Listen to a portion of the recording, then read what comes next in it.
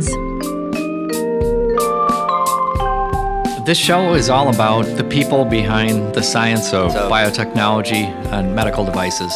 Through the stories of the people, I hope that Lab Rats to Unicorns is able to describe the transformative process of, how an idea starts in the lab and eventually becomes a life-saving treatment or a product that helps patients with diseases.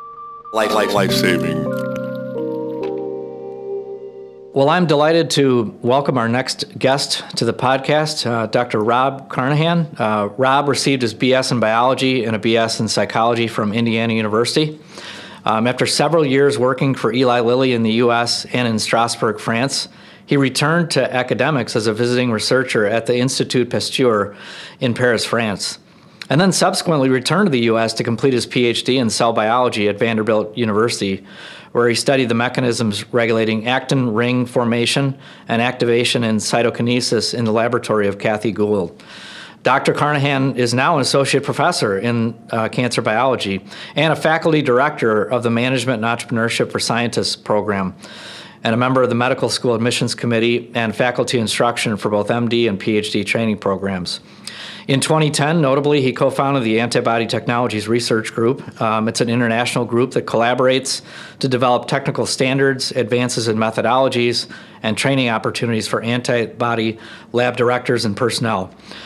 Dr. Carnahan is also a recognized expert in lean laboratory management practices. Rob, welcome to the podcast. Thanks. Happy to be here. Thank you. Well, maybe we jump right in and hear a little bit about kind of what got you on the path in science, and maybe talk a little bit about your early career in both industry and academia, and maybe a little of the differences on both, and then weaving in what it's like to work over in France and then come back to the U.S. thereafter. Yeah, that's really cool. I came from actually a really small town where back at that time, maybe the high school was a little, I would say, not to standards for nowadays. So I didn't have a whole lot of exposure to science growing up. I went to Indiana University, I thought, to be a lawyer. And one of the things in the major I was doing at the time, which was psychology, is you had to take some hard science minor. They required that. They kind of give you, at least in the program I was in. So I started taking these biology classes on the side as kind of a required minor on my pathway to becoming a lawyer. It really led to this moment. This is a pretty difficult moment for me because I was about 3.5 years into a bachelor's degree, and just had this crisis. I'm like, wow, I really, really love going to my biology classes, and I'm only tolerating everything else. Do I want to pull the trigger, and which was going to activate me staying at this university for at least another semester or two extra? And I really wrestled with it. Fortunately, my girlfriend, now wife at the time, was like, this is like lifetime decision, an extra semester or two compared to your life, So she was super encouraging that way, and I ended up doing that, staying for an extra semester or two, and was very happy with that decision. I don't know, I just had a natural affinity for this, the more tangible, demonstrable science that I was getting in the biology classes I was taking than some of the other stuff. It just appealed to me. And in that, sort of a Forrest Gump moment, literally, I was sitting in a hallway my senior year, and one of the faculty members walked down the hallway. I was studying for a quiz for his class, and he said, Robert, what are you doing next semester? Because I was about to graduate. What are you doing next year? I said, I know I need to take a little time off. I want to go to graduate school, but I know I need a minute off. I was working a job and had done all, I was getting kind of tired. He's like, well, I have this friend at Eli Lilly who recruits people there for 3 to 6 month stint who are going to go on to graduate school. Do you want me to connect you? Absolutely. And went and connected with them, and that kind of got the whole Eli Lilly thing started, which was great. It was a lot of fun. I worked in Indianapolis in basic research for a while. And as I tell people, I kind of tricked them into sending me to France. They don't do that. So basically I wanted to go work abroad. My wife had been abroad. We wanted to go to France for a while, and we were young. and wanted to try that out. And I went into the HR. The HR person had weekly office hours. And you come in and ask. I was a temp. Honestly, I was working there, but I wasn't like an actual Lilly employee. And so I went in and I said, I want to go work at your plant. I've looked it up. There's one in Strasbourg, France. I want to go work there for a couple years. And he said, well, that's really nice. That's never going to happen. Let me tell you, we only send actual Lilly employees, of which you are not one, to work abroad. And of those Lilly employees, they have to have been with the company for 5 years or more. And there actually has to be a need for them. I'm really interested to hear what form of trickery you were able to use to get yourself over there. Well, I think it's just good old-fashioned Midwestern persistence. So here's where he said, he's like, it's never going to happen. But let me tell you something. I just happened to have been at a Lilly conference where all the HR directors from around the world met. And I just met the HR director for Strasbourg. He's a really nice guy. He's not going to hire you. I don't see any way it could happen, but just to, because I think he kind of was sort of to respect my initiative, said, I'll just drop him an email and see. So he drops him an email, and the guy writes back and says, you know what? We actually might need a microbiologist here. And so I literally went through this 3 or 4 step process. That guy invites me back, and he's like, look, he says he's willing to talk with you by phone. It is never going to work. There are like, between you and there are like 6 unscalable bureaucratic walls that you're not going to get through. But why don't you go ahead and talk with him?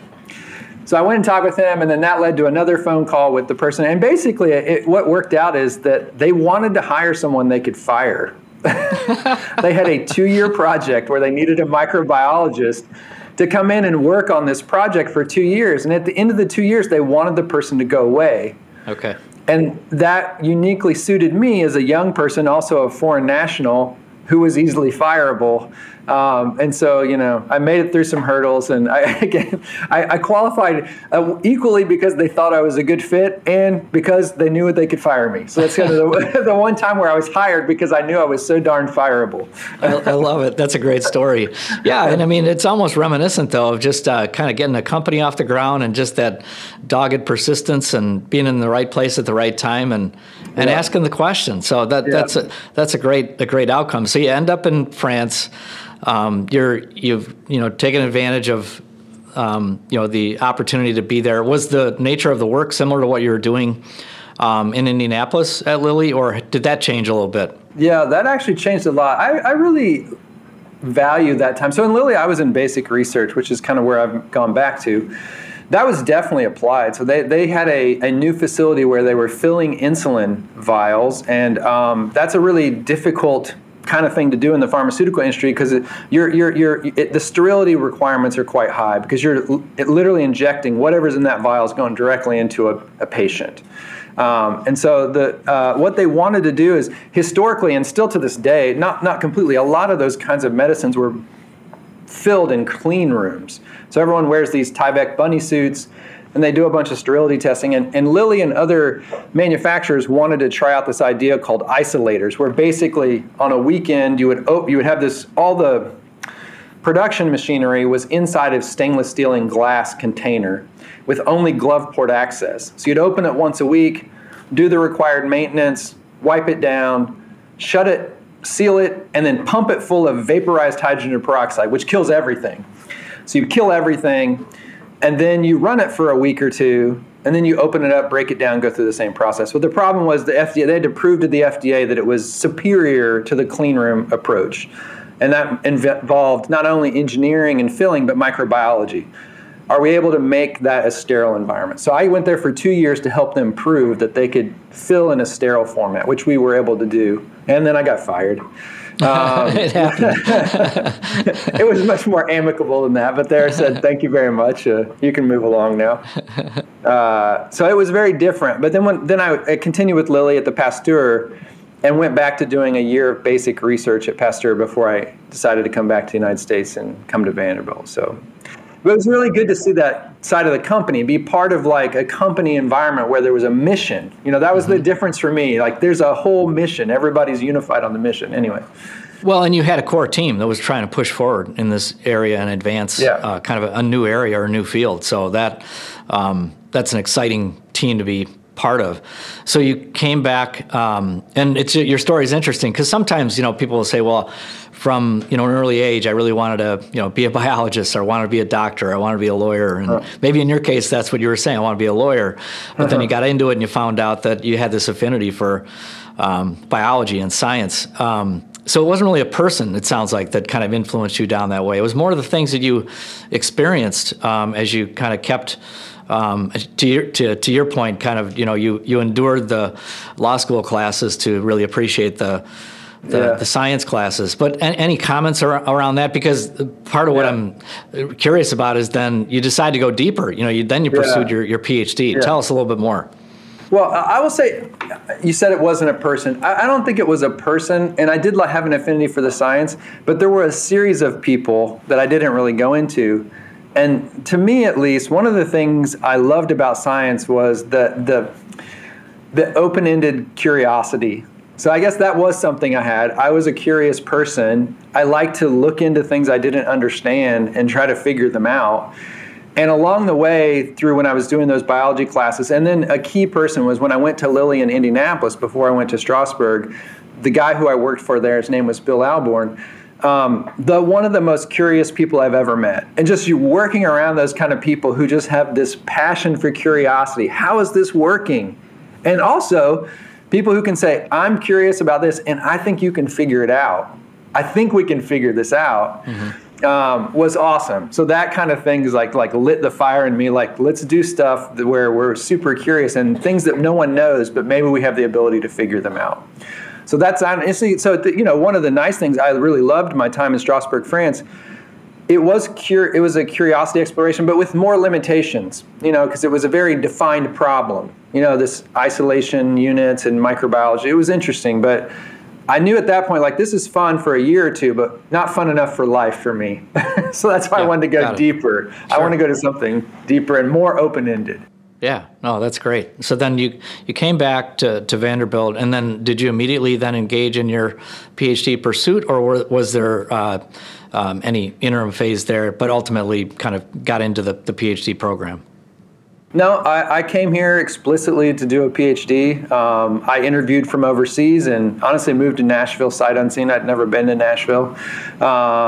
Moved here with my wife, and we've been here ever since. But yeah, I came here for graduate school, and it was a good choice. We never left, I guess. So. Yeah, and then you stayed on in academia thereafter, and maybe you could compare and contrast a little bit, your experience, in industry at Lilly. To academia, and what similarities there might be, and then what's different about academia, and were you able to kind of, or are you able to continue to kind of stay curious? Yeah. I think I was fortunate. So I did my graduate work here and a postdoc here, and then ended up running a lab here that did what's called monoclonal antibody discovery. And the cool thing about that lab was it was a lab set up by the institution that had this element of basic exploration, trying to figure out how to solve problems, but at the same time was very applied. We were doing it on behalf of other investigators. So they would come with unique and specific problems. They would basically pay our salaries during the time we were solving their problem, and then we would try to do it. And so for me, at least, it involved a lot of things that I felt like I kind of was, you have these moments sometimes where wow, I was kind of I'm kind of uniquely formed to be able to do this. I had some of the industry experience, so I really still could enjoy a very specific and practical problem, I guess, trying to solve a practical issue that involved basic science, but still have that pretty open-ended exploration of we don't actually know where the answer is. We need antibodies that work in this certain way or do this certain thing, but it's up to us to find them. The other thing, which was it sort of took on a business element because we had to get enough projects to keep us getting paid. And I had people working for me, 3 or 4 people working for me. And so that's kind of where me getting more into lean management and trying to figure out, well, how can we do this better and faster and still actually at the end of the day need less money? So we did tons of, and so we took that on as a science experiment too. I was fortunate to recruit one of my technicians, my highest technician, was also interested in business, and she and I kind of went down this road of lean management. And our goal was like, well, I bet we can do this better and faster, and no one's actually thought, I bet we can actually make it all cost less. So we did this like 2-year thing of like renovating how we ran things in the lab. And over that process, we dropped the amount of supply costs needed to do a project by something like 50% while doing twice as many projects. That's super cool. Just by sitting and thinking about it. So but we took it all as a science experiment. We literally would run experiments. We'd sit down with the whiteboard and be like, okay, let's do an experiment around inventory. What if we did it this way? And so that was a lot of fun for us.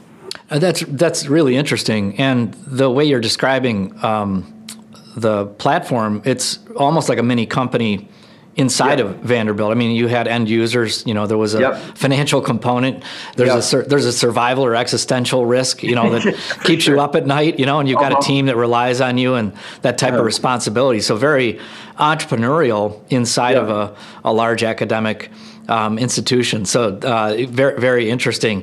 And is that, was the main goal to kind of make antibodies to fuel their development as potential therapeutics, or a little bit more background around when you produced the antibodies, what was the main use for those fellow faculty members?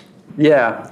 So I guess I'll tell you two things. When I ran that group for 10 years, and I don't run that group anymore, and so there's a difference with what I'm doing now. I'll tell you that in a second. But with that group, we really just took all comers. I'd say something like 25% of the projects had some therapeutic use in mind. So they really were targeting typically cancer. Because it was in the cancer center. There were a lot of cancer projects.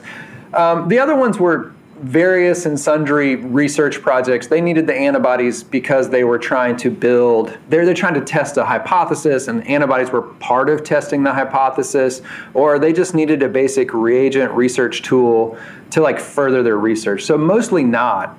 I really enjoyed the therapeutic projects, and that's why over time I got involved in like the entrepreneurship programs and trying to help some of these people who were discovering antibodies that had therapeutic applications. Could we find a way for them to like facilitate taking that intellectual property and doing something with it? Because if you can take one approach is just to sit around and wait for a company to find you, a big company. That can sometimes work if you're high profile and the target's already kind of a known. If you're the one who's breaking ground on whether this is even an interesting target, the companies are not necessarily going to come find you. You got to build something to bring notice. You're not going to bring it to the clinic because that's a big company function. Sure. But what small companies can do is like grow this intellectual property up to a point where it becomes a meaningful asset for somebody else. Or maybe you get enough investors you really can take it further. But either way, it's kind of building it.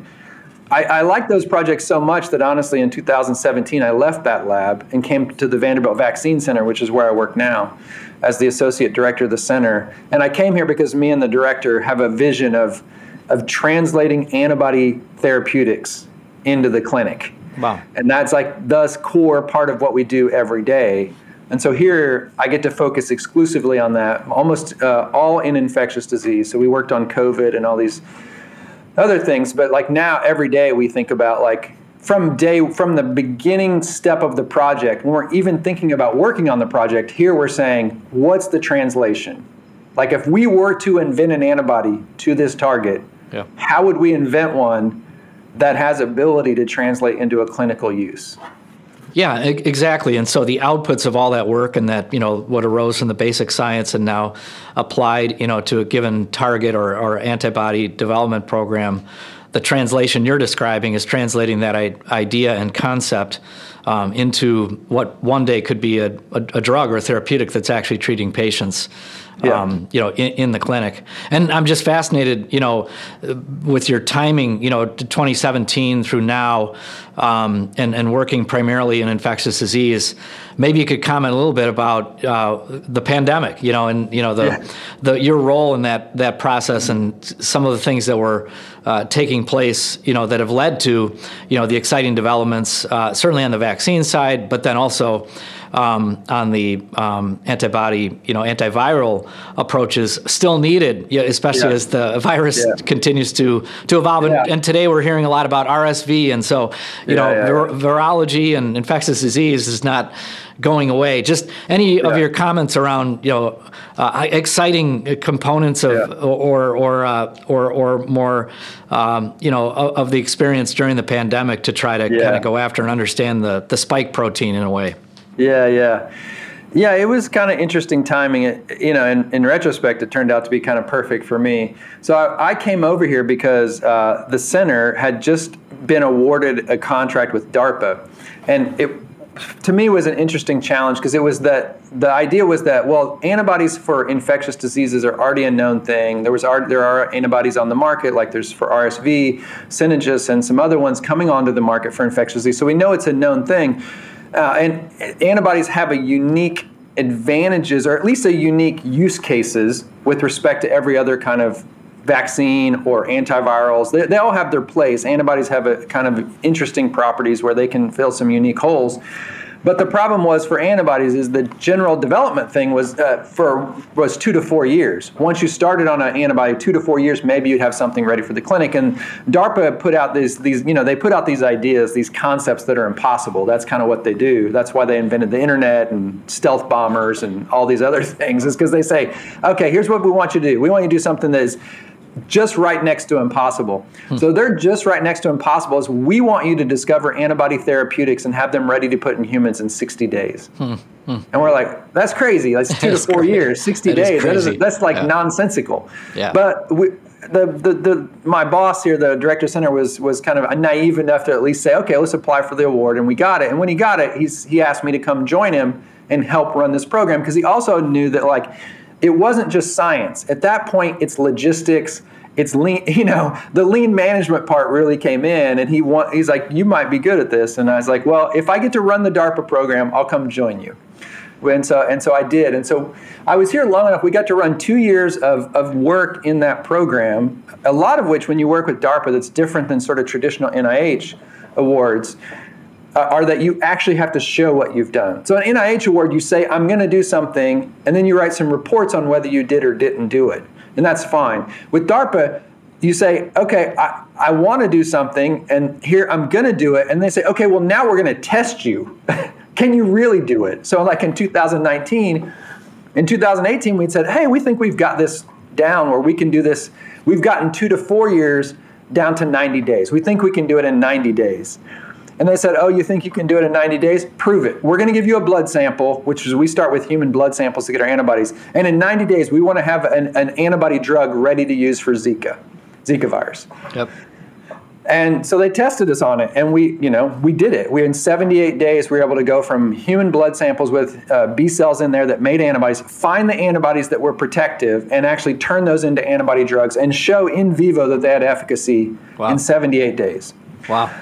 So that was a lot of fun. After it, we thought, wow, that was a real pain in the butt. I really don't want to do that anymore. Because we could do it, but man, we were working 7 days a week, literally like here, around the clock. And it was really terrible. In fact, our lead scientist, that's exactly what he said. When it was all done, he said, it was exhilarating. And he said that he's like, that was a lot of fun. Don't ever ask me to do that again.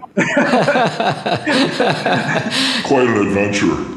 Special thanks to our sponsors, World Business Chicago. Connect with World Business Chicago, the city's economic development agency, and discover more about the city's vibrant life science ecosystem. From Chicago's global universities and research institutions to its diverse pipeline of skilled talent and vibrant neighborhoods, as well as its cutting-edge lab and office space, Chicago has the fuel for your company's success. There's no better place to build a life science company than in Chicago.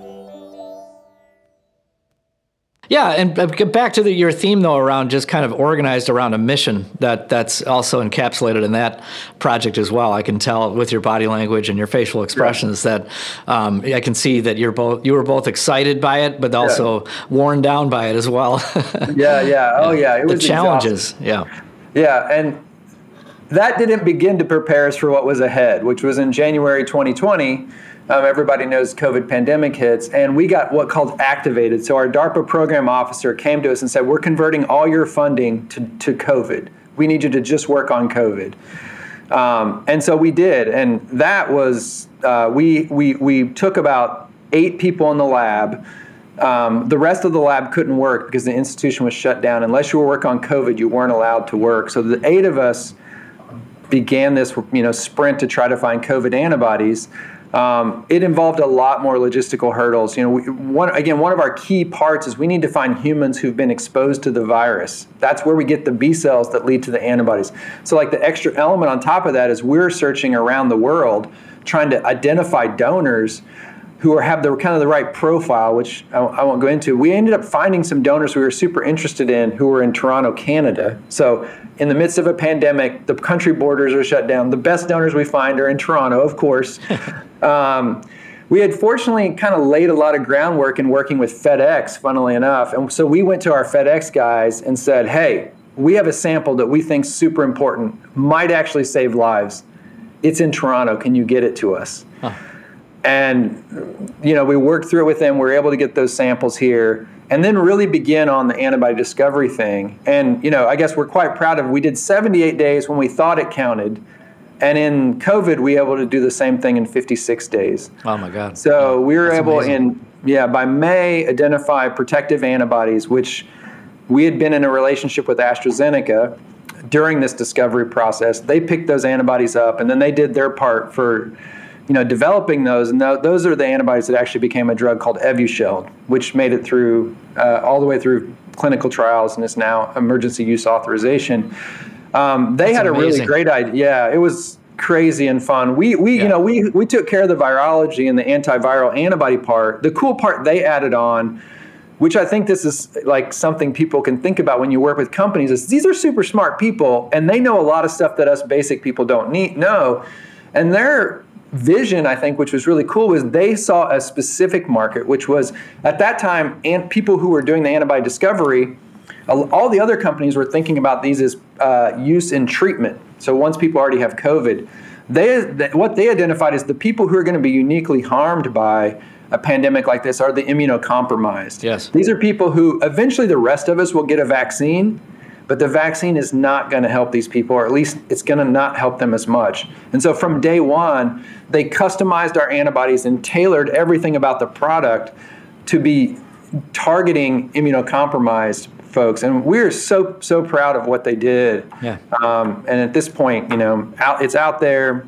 2 million doses have been given. It's incredible. To immunocompromised. So how does that feel to be part of something like that, and the impact that you are having and have had, through that project alone? What's that like?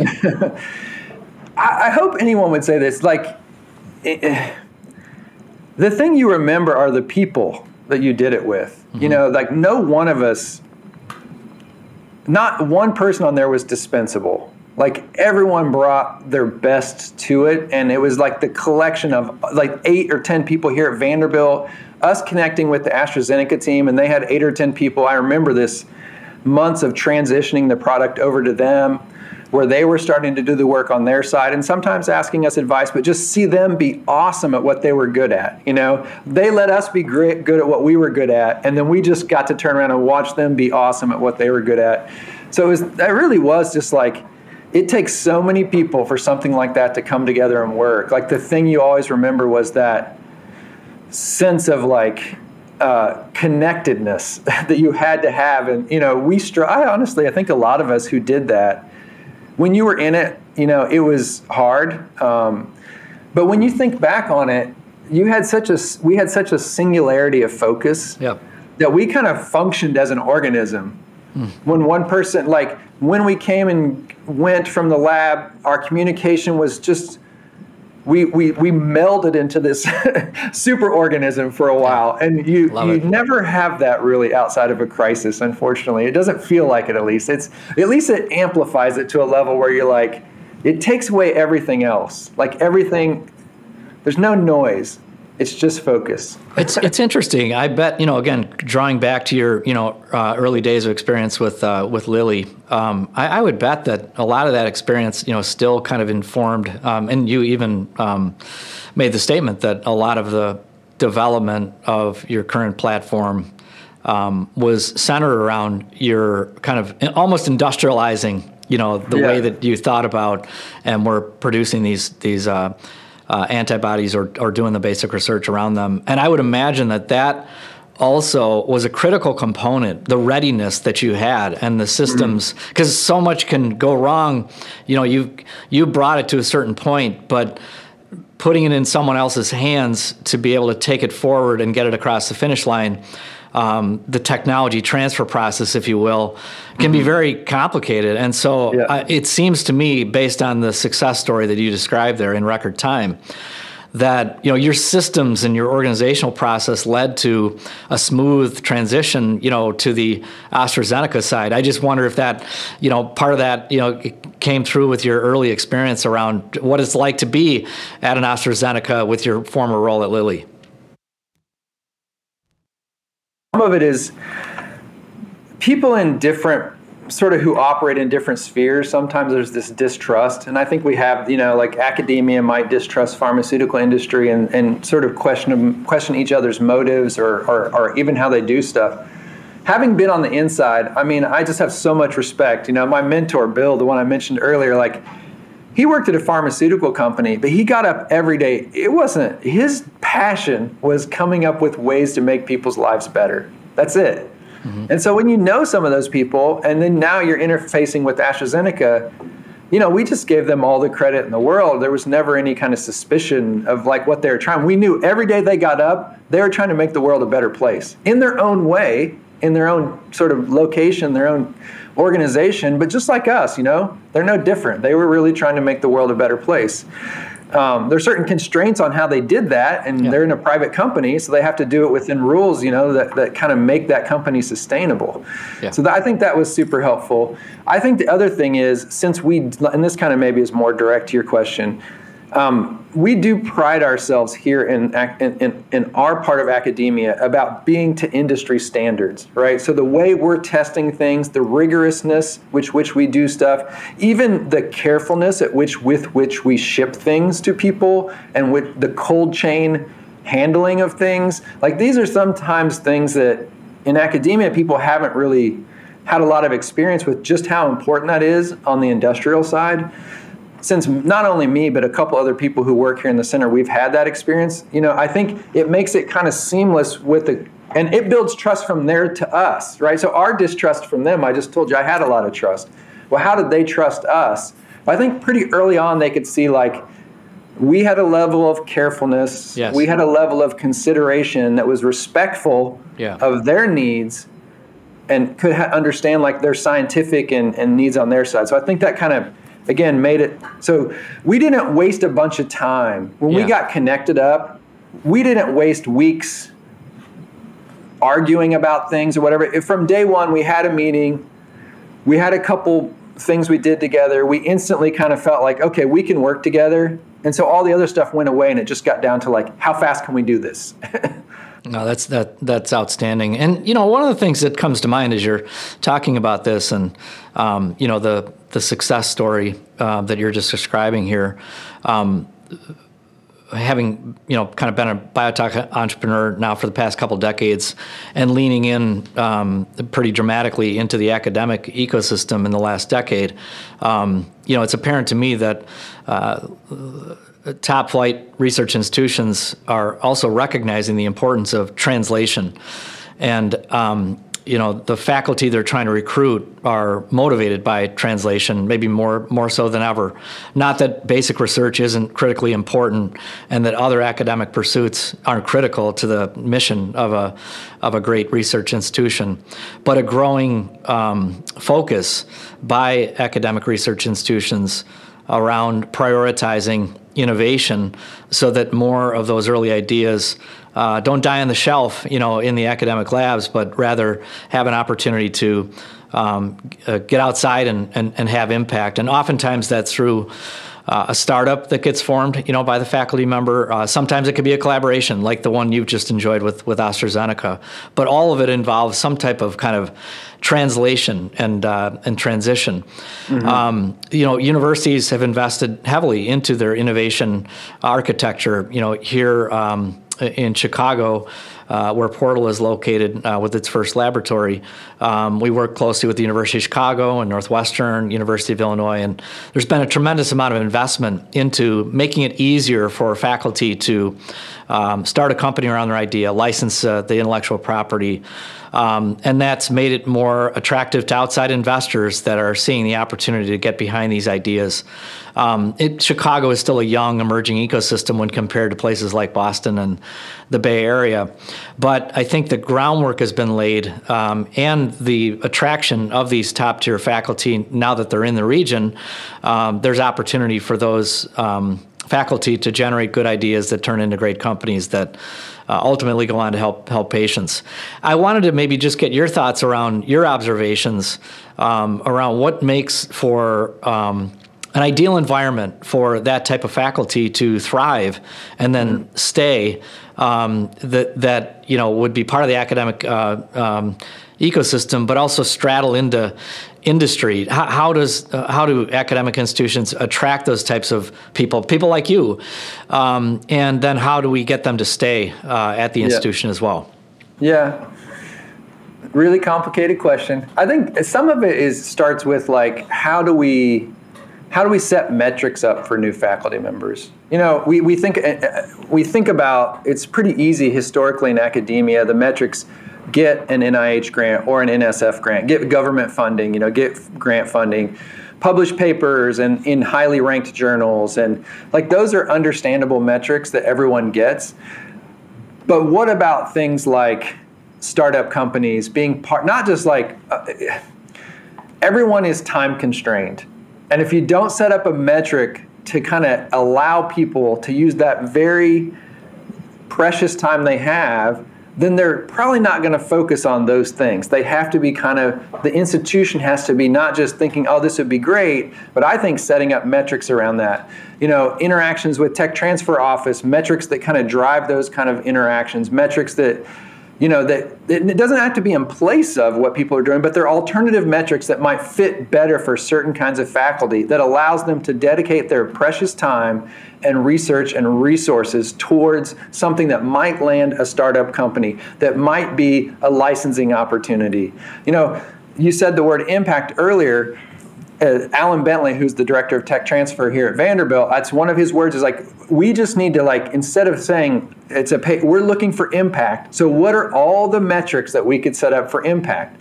Publishing a high-ranking paper is definitely one of those. Getting attractive outside funding, that's a way to get towards impact. But so is founding a company. So is a licensing opportunity. So So I think that's part of it. Front end, like making the progression through a professorship have some new metrics in it that maybe we haven't historically included, and then make it possible to achieve those metrics, right? A young faculty member or even a mid-career faculty member is being pulled in a million different directions, administrative responsibilities and teaching, and how can we make things easier for them or someone in their lab like a postdoc or graduate student to have access to advice in the form of people who've been down the road, camaraderie, people, putting them together with other groups of people who are trying to translate things, putting them with the tech transfer office who can tell them, well, here's what a commercialization process looks like. Even if you don't want to start a company, here's how you can make an intellectual property piece of attractive, more attractive. Here's some things that would make it licensable. Having wet lab space, like you just mentioned, you guys have in Chicago. I mean, at the end of the day, sometimes you have an intellectual property item which looks very likely to have value, and it doesn't require a lot more work, but there's some key things that need to be done that are wet labs things that just can't be done in a government or academic funded lab. They really need to kind of transition somewhere so that the right kind of experiment can be done. So it's removing barriers. Set up the metrics and then remove the barriers to attain those metrics. So whatever the institution can do to remove those barriers. Some of them are smaller than people think, right? Anyway, I don't know. Yeah, no, that I think is well characterized and well stated. And I think part of what you're talking about there too is, again, making it an attractive place. I've used kind of the metaphor of, as these top research institutions are seeking to attract and retain that type of faculty, It's almost a recruiting exercise that's rivaled by, if you have a Division I football program, trying to bring in and recruit a 5-star, linebacker that's, coming in and visiting on a given Saturday afternoon. You show them the locker room, the jerseys on the back with their name on it. There's the weight room around the corner, the practice facility, and then where they're going to play on Saturdays. And I just watch a lot of the top research institutions taking the same approach to thinking about innovation faculty, because the outsized impact that 1, 2, 3 of those individuals can have. Think about a Bob Langer in Boston, or John Rogers in Chicago, and others. That we can kind of rattle off the numbers of companies they've been involved in. Attracting those types of individuals to an institution can have outsized impact, not only on the institution, but then on the surrounding ecosystem as well. I want to get your thoughts on Nashville. I mean, Vanderbilt really just is a powerhouse and a gem, and attracts a lot of NIH funding, and from my observation, are attracting key faculty that are now ready to translate. What are your observations around Nashville and the culture to accept and maybe support building out the biotech ecosystem? Yeah, sure. I think I would say Nashville, like you said, Chicago is I don't remember the word, but sort of a younger biotech environment. I would definitely say we're probably even younger than you in that sense. We have a great institution here at Vanderbilt, and we live in a great city that people want to live in, right? It's one of the top 5 most desirable locations that people want to move to in the United States, and it's great. Country music, or music in general, the food here, it's a great place to live. It's got a lot going for it. It's like, now I think what I'm finally seeing, the institution has relied on those kinds of factors in faculty recruitment, like, hey, come here, it's a great place to live, it's a super collaborative environment. We attract a lot of NIH funding, and that's all great. But now we're seeing, a lot of other places can offer that too. So can North Carolina, and a bunch of other places can offer that. So what can we offer people who are hungry for innovative atmosphere? And I think we're starting to make some traction there. We have some unique advantages here in Nashville. We're not totally landlocked. There are some opportunities for that. There's a collaborative nature, I think, which comes not only from Vanderbilt, but the Nashville being a center for music, I feel like, has influenced the institution to be a collaborative place. Like, at the heart of good music is good collaboration. So there's this expectation in Nashville that you'll be helpful, you'll be collaborative, you'll work together, and that permeates our institution too. And those are all really great characteristics for good startup environments as well. Because again, no one can lift that all by themselves. It takes this network of interaction and collaboration, I think, is a key part. So I think we have a lot of opportunities. I'm happy that we are, I think, starting to make real tangible progress here with dry incubator space and wet incubator space on the way, a network to coordinate innovators here, which is growing. Our tech transfer office has always been very forward-looking, and they're doing some stuff, I think, which is really helpful. So I have a lot of hope that we're young, but we're building. Yeah, no, I would confirm that from the outside as well. You could see the potential, and it is, a young, emerging ecosystem just getting started. And, some of the pieces that, as you get up to scale, are still, yet to come into the equation. But I think the point around being a growth city that attracts talent, and in the age of kind of post-pandemic world where remote talent can be brought in via Zoom management around a core team that's localized, for example in Nashville, you can now do that more readily in a distributed fashion. So I think it augurs well for emerging ecosystems like Nashville. And I would say, having spent a lot of time down there, in the past 2 years, Tennessee itself, more broadly, is very welcoming to biotech and entrepreneurship. Yep. And the state looks to want to attract and invest in. And so all those kind of creating the right environment pieces are in place. And I think the other elements, encouraging and then making it easier to commercialize, as you said, are beginning to roll out. And some of it's going to be the hardware, like the lab space. The people that are doing this type of work can't just, work in their bathtub at home and Right. whip up an antibody. Right. They need specialized instrumentation and access to the right types of facilities. And so, hardware is important, but the software, meaning the community, the ecosystem, the program, what to do with the space and who's there and why are they there and how do we work together, that spirit of collaboration. I wonder what your thoughts are around kind of the future of, and are there any things that stand out to you in Nashville, driven by Vanderbilt R&D that you think maybe are, particularly attractive differentiators to, why either a faculty member would go there, a company would start there, a corporate partner would come in, or VCs would want to hang around, in the realm of kind of biosciences. Is there any area, of particular strength? I know AI is big. Is AI converging with biotech a key theme for Nashville? Just any thoughts around overarching early themes as the ecosystem starts to percolate?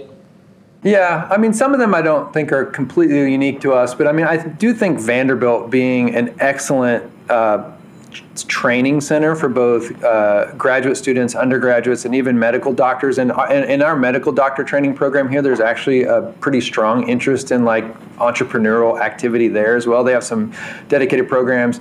I think one of the things where a place like Vanderbilt, they have this brain drain idea, we train them here and then they go to Boston and the coast and we never. So I think one thing which could be a real advantage here, if we can create a net to sort of trap some of them here. They want to be trapped. They're fish who want to get caught, but they just don't have the ability to get caught here. So I think the ability to kind of quickly scale out the number of highly trained individuals who are able to hit the ground running, there's a really good capability for that here because of how we do the training here. I think another thing institutionally, which could be pretty strong, it comes back to this collaborative idea. Vanderbilt has one of the strongest network of what are called core labs in the country, which has been built over decades. And it was built to service the institution well because there was so much internal collaboration. But these are really high-tech specialized laboratories doing everything from mass spectrometry to CRISPR-Cas9 reprogramming. Vanderbilt is isolated in a sense. We're not in a Boston, so we have to build all those labs here. And they become quite entrepreneurial within the institution, but the institution has allowed them to also do work for others in the surrounding community. And they're, I would say, one of the top collection of core labs. So someone planted here, you get the lab to do some stuff specialized, but you can't do it all there. And having access to labs that can do high-end mass spectrometry, can do the kinds of animal, high consequence in vivo animal experiments that need to be done, or whatever. I think that is a unique kind of thing that could be offered here if the whole ecosystem kind of sets up properly. Yeah, and those are resources that any one biotech company can't access. The capital intensity around that high-end mass spec and NMR, you have vivariums. It really takes the density of the ecosystem, and core labs being those labs where you can provide those equipment on a shared service basis can be a really attractive asset and a necessity in many ways, to companies that are kind of, developing, scaling, and growing. I wanted to know a little bit more about your role as faculty director of the Management and Entrepreneurship for Science program. Can you tell us a little bit more about that, and does it also weave in a little element around the talent piece? Talk about that program. Yeah. Sure, I will. I will say I've kind of handed the reins over on that for the most part. But if you go back when we started that program, what we saw were a lot of trainees. Again, this is if you go back 10 or 15 years and you were a trainee in a biomedical graduate program, you almost had to pretend like you weren't interested in these kinds of things because it wasn't really thought of as serious, right? You wanted to start a company or you wanted to be involved in a biotech company. You had to kind of keep those things somewhat to yourself because the sort of tried and true pathway was to become an academician, and that's what people wanted to train.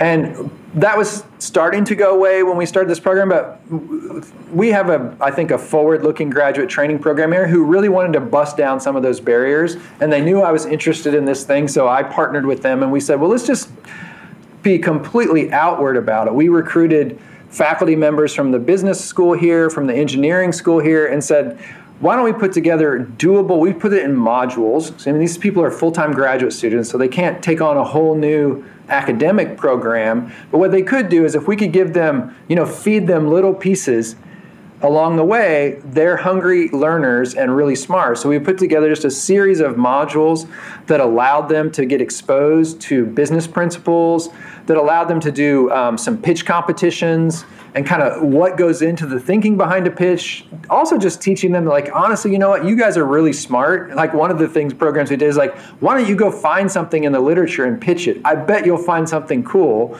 because you're really smart people. And they were always able to do that. So just basically kind of empowering them and putting them with people who they don't normally come across, like business professors and engineering professors, to try to make sort of progress in this area. And then I will say, since I've left, I don't really run that. Those modules all continue. The graduate program that sits under the umbrella, they do things now like externships and internships that are connected in with these kinds of programs. So you would go through and take some of these modules and learn about innovation and entrepreneurship, and then they can place you in a startup company for 3 months. Yeah. And you go work with them, even as a graduate student, which that may sound like, oh yeah, they do that lots of places, but for graduate programs, actually, it's really tricky because these people are on training grants, and so you really have to like put a considerable amount of thought into making it work, which they, to their credit, have done. And so, now I'm kind of like I'm an interested cheerleader and continue to see what they're doing. So no, that's really cool, and I think essential to kind of creating and adapting the talent pool. One part of the talent pool to be organically growing, a steady supply of people that have more exposure to what it means to be part of a biotech company. The culture begins to shift in that regard to embrace and attract more of those types of people as the program continues to snowball. At least that's what I found in other places, and I think that's essential. As Vanderbilt and Nashville grow and scale as a biotech ecosystem. Some of it's going to be organic growth, on the talent side, but some of it will be acquired from the outside. But so much will rely on the steady supply of talent that's coming out of Vanderbilt that is tooled maybe in multidisciplinary ways or with different sets of exposures that the prior generation didn't really get that exposure to. Yeah.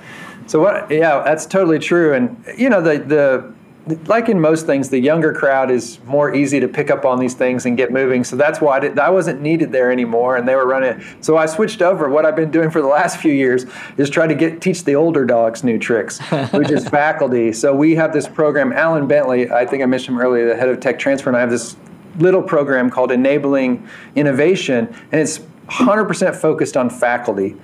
So what we're doing there, they're sort of small efforts, but like trying to routinely bring in speakers. These institutions like ours bring in these very high-level speakers who talk about all this world-class science, and that's great. What we're trying to do is bring in speakers who maybe have done that, but they've also started a company. So like Dane Wittrup is a good example. He's one of the founders of Adimab, this big antibody company. We had him come in, and one day he gave a talk about his basic science work, and then he stayed in a second day, gave a talk purely focused on what it's like to be a faculty member who has a startup company. Yeah. And so having these people come in and talk about that, and really encouraging faculty to come, because a lot of times they have good ideas, but they think, it seems too hard or complicated, or they can't identify how the metrics line up for them. Yeah. So that's one of the things, part of the program. And then what more recently we've done this thing called Innovation Ambassadors, where we're taking one faculty member from every department and trying to train them in all the parts of taking something that we think is an intellectual piece of good, interesting intellectual property and moving it forward towards commercialization in some way. And our idea was kind of analogous. If you're in graduate student departments, there's always this person called the DGS, the Director of Graduate Studies. And if a student has a problem, they don't know what to do to kind of move their graduate career forward, they always know there's one faculty member in the department who's been trained, and they can go talk with that person, and they'll give them advice about, well, I'm stuck, here's how you move forward. So we want to take that analogy, and every department in the entire institution plant a faculty member who's been specifically trained, gone through workshops. They know the ecosystem here. They know the opportunities, the resources, the connections. They know the process. and then that they would then announce themselves to their department. Hey, I am the local expert. Because the tech transfer office, it sits in an office over there. I don't know, there's like 100 different departments in this institution and thousands of people. Sure. There's no way they can do all that outreach. Yeah. The idea is if we could plant one person in every department, they're there for every faculty meeting. They're there at the student presentations. They're at the departmental retreats. The idea is that they would see it. Oh, that looks like that's translatable. Have you ever thought about talking to the tech transfer office about that idea? That looks really interesting. How about I make a connection for you? How about I send an email and I'll put you on it? Our hope is that we can sort of pull out more of it by basically getting in, digging deeper into the departments and training one person in every department. So that's what we're kind of doing now. Kind of evangelists within the organization. Exactly. And I mean, I give credit to Alan's very visionary leader and very pioneering with a lot of those techniques. And I think really bodes well for the future of the Vanderbilt and Nashville biotech ecosystem. Before we close, I just wanted to kind of get your thoughts around next steps for your lab. What's your next ambition? You've achieved many amazing milestones, over your career. What do you have your eyes on right now, whether it be an area of science or a project endeavor? What are the things that kind of get you excited going forward? Well, what we're trying to get our head around now is so we operate more in antibody drugs for infectious diseases and really trying to how to fight infection and pandemics when they get big enough to become a pandemic. And so like I just told you the story about how we responded in the moment, sort of rapid response. We will always need that capability, but it's not actually the best way to do it. The best way to do it is kind of the classic, an ounce of prevention is worth a pound of cure. So I just told you the pound of cure, which was like 8 people working 7 days a week for months. The ounce of prevention would be, we already know what the viruses most likely to cause a pandemic are. And we even know the ones that are the next level most likely and the related family members. And so what we've done here at the Vaccine Center is assembled those into a list, and we call that a HEAD 100. So this is the 100 most likely pandemic threats. Wow. And our idea is like, what we did this last time was we had such a heavy lift because we hadn't really, we had to start from ground zero. Yeah. If we had an antibody if we had antibody drugs to even a subset of these already through a phase 1 clinical trial, you could instantly move them into a phase 2 efficacy trial and then into patient use within weeks, probably weeks and months versus months and years. So we're continuing to chip away our own, picking off targets. We're working on at any one time 10 or 20 of these viral targets, trying to go ahead and come up with antibody drugs. But really what we're also advocating for both locally and nationally, even at the government level, is there should be a high level investment to not just us. There are plenty of people around the country who could work on this problem. And if collectively we could get drugs to these top 100 pathogens past a phase 1 trial, we are going to be so much better off than if we hadn't. We may not be able to have guessed exactly correctly, but if you do enough of them, you're going to have an antibody that's proximal, kind of close enough to the target to have activity that's at least going to tide you off over till you get a better version of that drug made. So I see, take them far enough along where they're almost like sitting on the bench, ready to go in the game, if you will. Exactly. More clinical testing required, but the amount of work it requires just to get through that first phase, is right. Also an enormous challenge in and of itself. Yeah, no, that's really interesting, and I think on the top of minds of many, especially as we head into the winter months here, and knowing that the pandemic is still around us, and so I think people, one thing I've noticed too, coming through the pandemic, just a broader appreciation for what biotech and discoveries in this area, can hold as it relates to impact, and how important and integral it is to continue to invest, not knowing what that next pathogen is going to be, but being prepared and being innovative with the way we get set for what's next for the world. Well. Rob, it's been a true pleasure speaking with you today. I admire your work, and really excited to see and know that you're in a position to help us, the end users down the road in the event, and as further viruses come and attack us. Yeah. Thank you. It's been a pleasure to be here.